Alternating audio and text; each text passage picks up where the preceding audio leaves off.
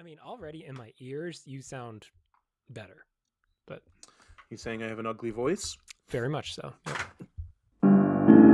Rhyme or free, it doesn't matter to me. It's my bad poetry. Good day, and welcome to My Bad Poetry, a podcast where we take a deep dive into my dabbling with poetry between 2004 and 2008, when I was in high school. Each week we hear a selection read aloud for what may be the first time, and we examine it for its historical, philosophical, and literary qualities, always asking, why in the world did I write this? I'm Aaron, and the dull drum that you hear in the background is Dave flicking a tweezer. Yeah. And I've been dragging him along on this journey into my old private journal, and I think he's finally taking revenge. I come for what's mine. No, I don't know. I mean, tweezer tunes are not really too vengeful. You've just given me the greatest idea for a YouTube channel. I'm going to pitch up a ton of tweezers and then play songs on them. Well, I look forward to the theme song done in tweezers. That's for the next blooper reel. There you go. Dave, you were so traumatized by last week's poem, you have gone ahead and prepared a poem this week to delay what is to come.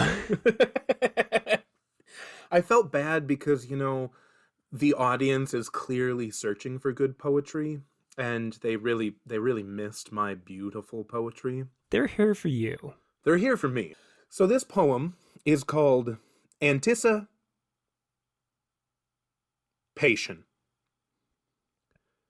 Blades stab up from the murky dark. Arrows of green growing by the ton. Animals start from their slumber in the bark. Decay and destruction by power of sun. Happy spring! Appropriate response, sir. Yeah, dude, I mean, I liked it in a sense. No, you didn't.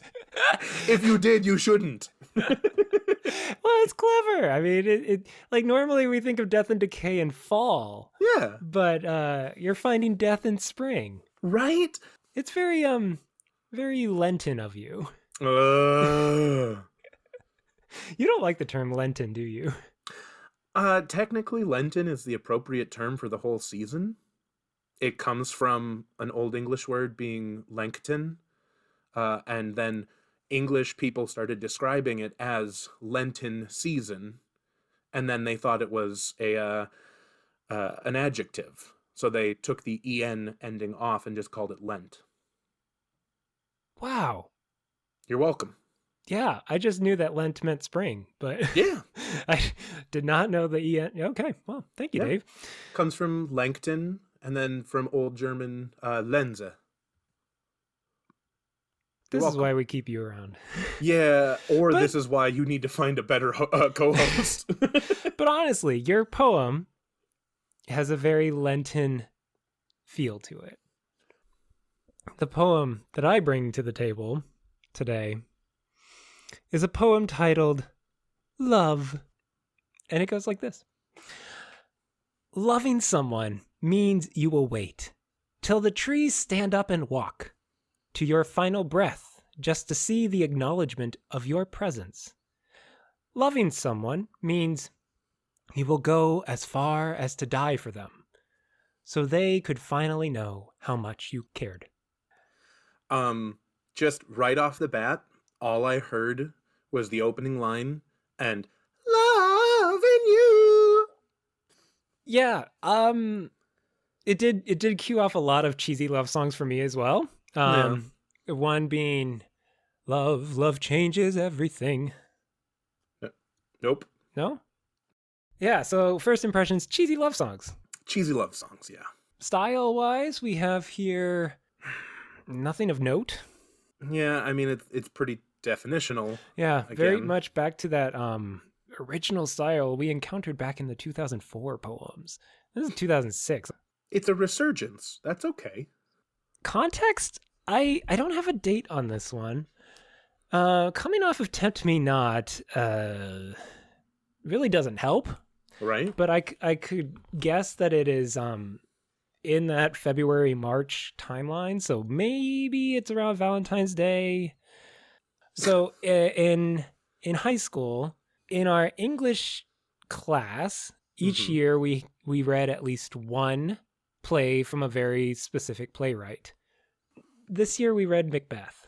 Oh, wow. Till the trees stand up and walk. Yeah. The forest is on its way. Yeah. Macbeth cannot die until the forest moves. No. That's the only connection I could come up with. I think that is my inspiration.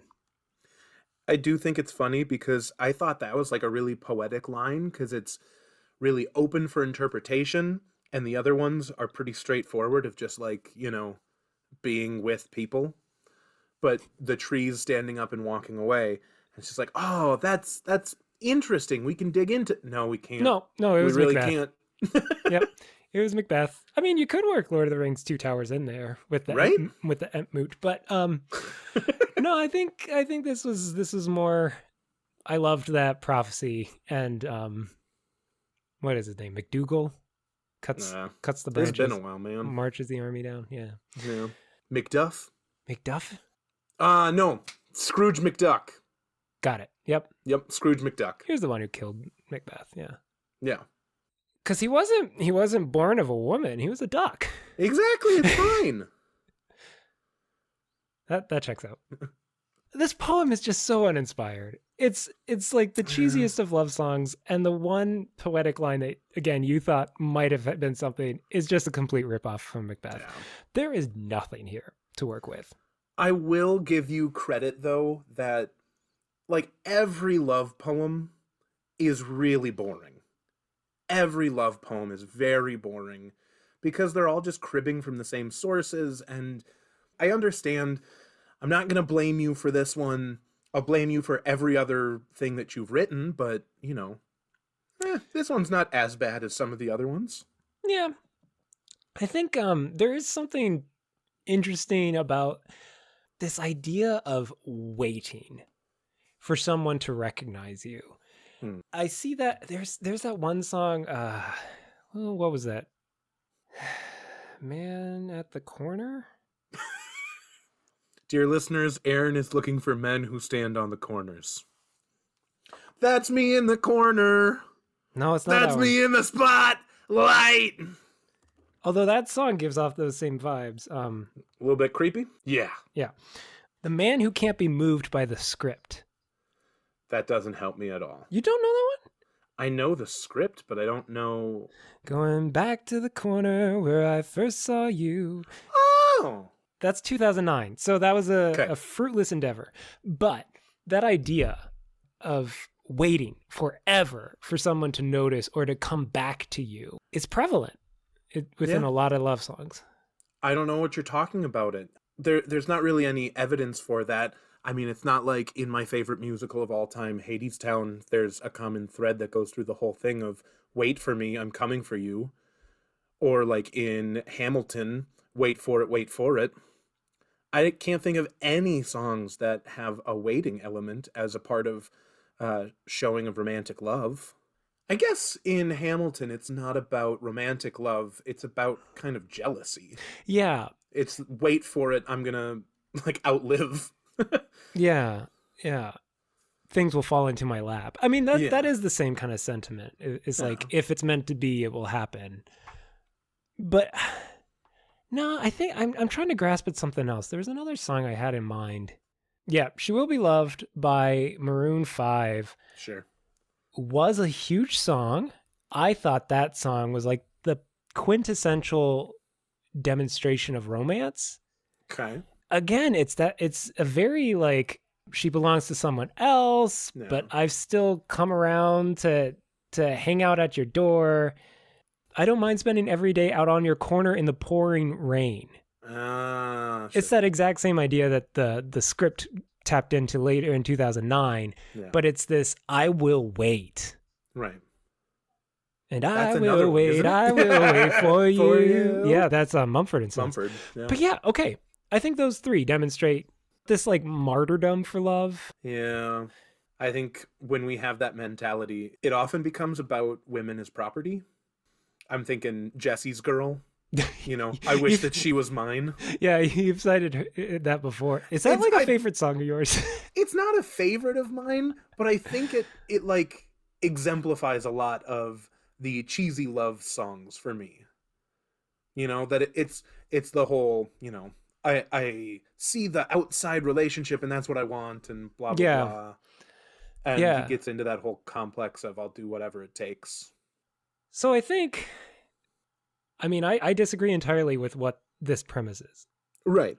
I think if we haven't made that clear, the martyrdom around love, being the shining armor who's willing to suffer and die just so someone notices you, Yeah. maybe not the healthiest relationship. I mean, kind of the definition of a codependent relationship. Yeah, almost a parasitic relationship to find to find purpose in another. Yeah. Entirely. That makes me really sad now. I was just thinking, kind of a cruddy little poem, but now it's just, yeah, it is kind of parasitic. Yeah. Yeah. I think that's the fun part about this, though, is we can look back on our past and think, oh, I wasn't that like cringy, I wasn't that that strange, but I think 99.998% of high school students or middle school students were this cringy. Oh yeah. And are this cringy too. Yeah, like, I think. Yeah. Yeah, I like that. That's the summary of this podcast. Right. A reminder that we're all a little weird. Well, I'm not quite sure if this was a podcast episode. Yeah. But I don't know. We gave you 30 minutes last week, and this will be a shorter one. I say that, and then they always end up being 25 minutes anyway. So. And trust me, if it is shorter, it's because Aaron really milked it for what it was worth. Like, oh yeah, there was not better content that he cut out. Right. What you are hearing is the cream of the crop for this week's episode. Man, that says a lot. Maybe this should just be a warning to all of you. We are two pastors who have just entered into the season of Lent. Woo! Meaning our creative capacities are kind of set to the max over the next 5 weeks. So if the content of this podcast, which is already subpar, becomes subprime, then we hope you stick around till Easter, and maybe we'll get better. I promise it'll get better only because of how bad it's going to get. Yeah, Dave might encounter some lack of sleep here. Oh yeah, got a little baby on the way. Woo! Oh, you just announced it to the podcast world. Do you want me to keep that in? I don't really care. Okay. Again, I'm really worried about what your family is going to think about it. Yeah, so not only is it Lent, but it's also baby on the way for one of the co-hosts. We'll say guest star. No, you're the host. You are a co-host, Dave. You're the host. I'm the most important part. We'll just say that. You're the host. I'm the most important.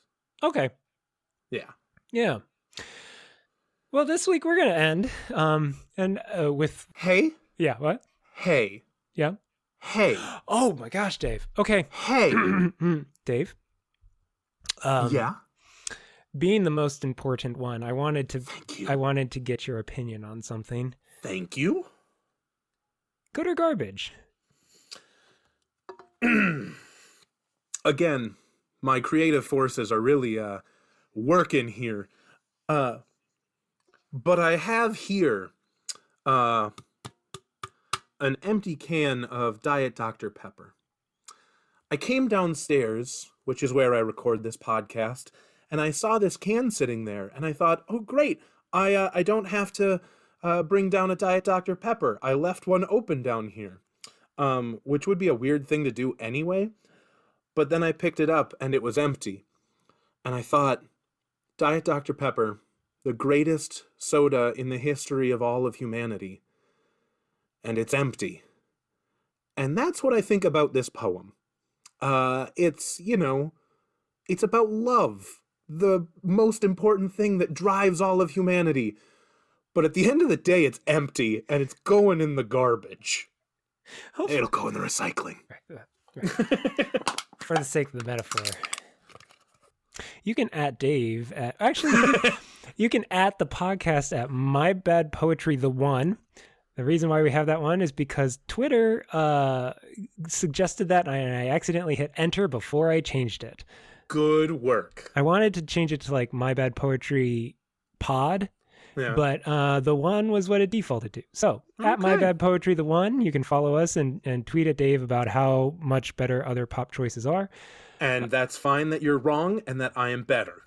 And you could also email us at mybadpoetry.thepodcast@gmail.com if you have your own bad high school poetry or just embarrassing poetry from whatever era in your life. You can send that in to us, and it might be featured on the podcast, getting the Dave Aaron treatment, analysis thing that we do. Thing. That is the correct word. Yeah. Again, we talk for a profession. Keep that in mind, everybody. We craft words for our living. We work so hard on our the speech and the We're going to end this week with the words of a true poet. This week, coming to us from Andrew Marvell, a poet of the 17th century. This poem is called The Definition of Love. Huh. Yeah. My love is of a birth as rare as 'tis for object strange and high. It was begotten by despair upon impossibility. Magnanimous despair alone could show me so divine a thing, where feeble hope could ne'er have flown, but vainly flap its tinsel wing. This is a long poem. I'm going to stop. It's a fun poem because it's a farce of love poetry. Right. And basically fate is fighting against love and has put these two people on parallel lines, never to meet. Though infinite can never meet is the line. And it sounds a lot like it would fit to a PDQ Bach kind of thing. Yeah. Right? Like a My Bonnie Lass, She Smelleth. Right. Yeah. Apparently this guy, Andrew Marvell, was known for his wit. His wit, yeah. This has been My Bad Poetry. Now go write some of your own bad poetry. I hear a little What's up, girl. bud? I know. Roar is out in the living room. Yep, I'll go get him.